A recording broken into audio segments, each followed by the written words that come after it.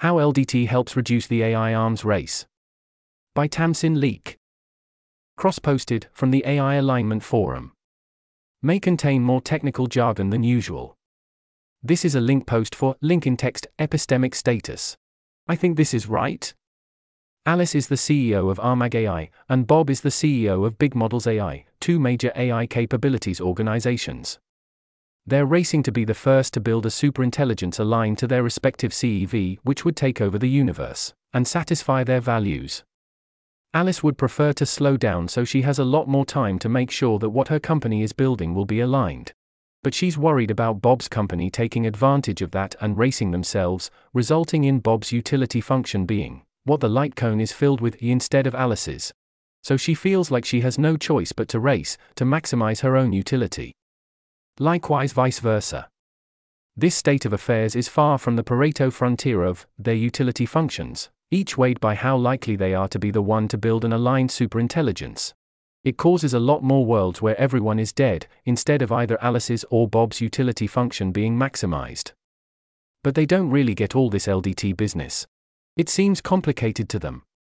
If only they had a convenient less wrong post spelling out exactly what they should do, in clear, easy to follow terms. The procedure they should implement. Alice should. In worlds where she does launch a superintelligence aligned to itself, and it takes over the world and builds an Alice utopia, she should tell her AI. Quote. Actually, don't just maximize my own utility function. Maximize a threat-resistant mixture of my utility function and Bob's, weighed by what ratio of timelines you think we each launched an aligned superintelligence in, but also weighed by the probability that both me and Bob implement this procedure.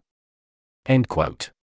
Before that, she should slow down their company's capabilities progress. And likewise for Bob. Now, their respective aligned superintelligences aren't omniscient. It could be that they overestimate or underestimate how likely Bob or Alice would have been to implement this procedure, for example. But one thing's pretty much for sure. Neither Alice nor Bob are able to fool the future superintelligence into thinking that they'd implement this procedure, when actually they wouldn't. Because it's superintelligent. If Alice wins, she knows Bob will follow the procedure because her superintelligence can tell better than Bob can fake.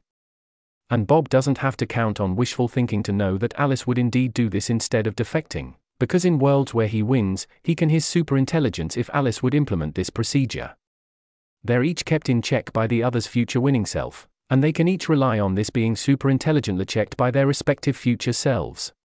So the only way Alice has to get some of her utility maximized in worlds where Bob wins is to actually behave like this, including before either has launched a superintelligence. And likewise for Bob. Their incentive gradient is in the direction of being more likely to follow this procedure, including slowing down their capabilities progress, and thus decreasing the amount of worlds where their AI is unaligned and everyone dies forever.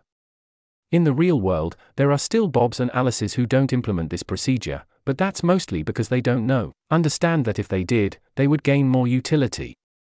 In many cases, it should suffice for them to be informed that this is indeed where their utility lies.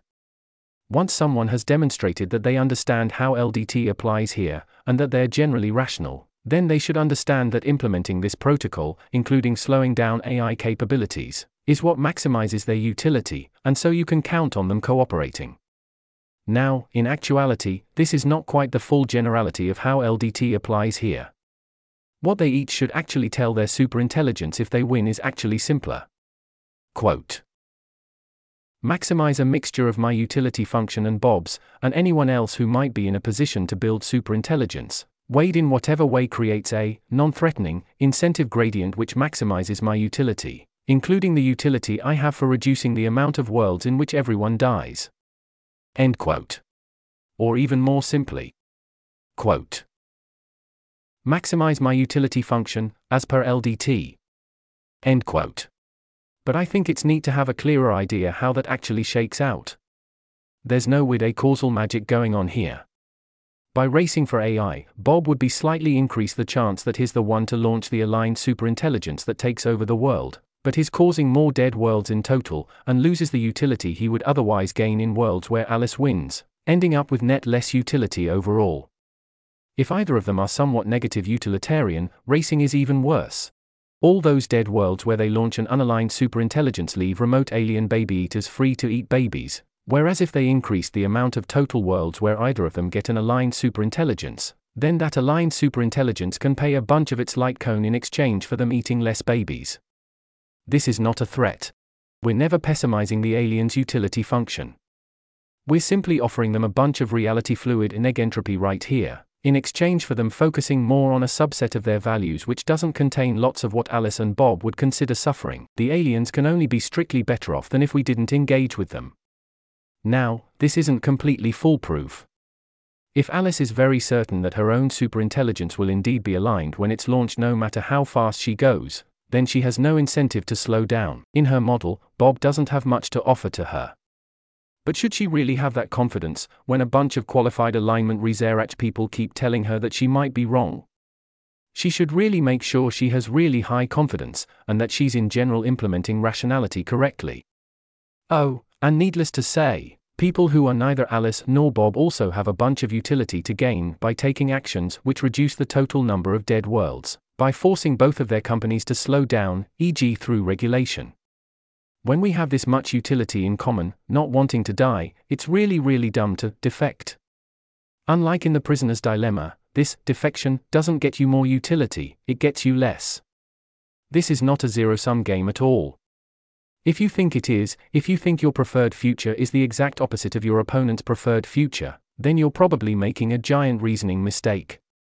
Whether your utility function is focused on creating nice things or by reducing suffering, positively caring, and negatively caring, slowing down AI progress in order to have a better chance of alignment is probably what serves your utility function best.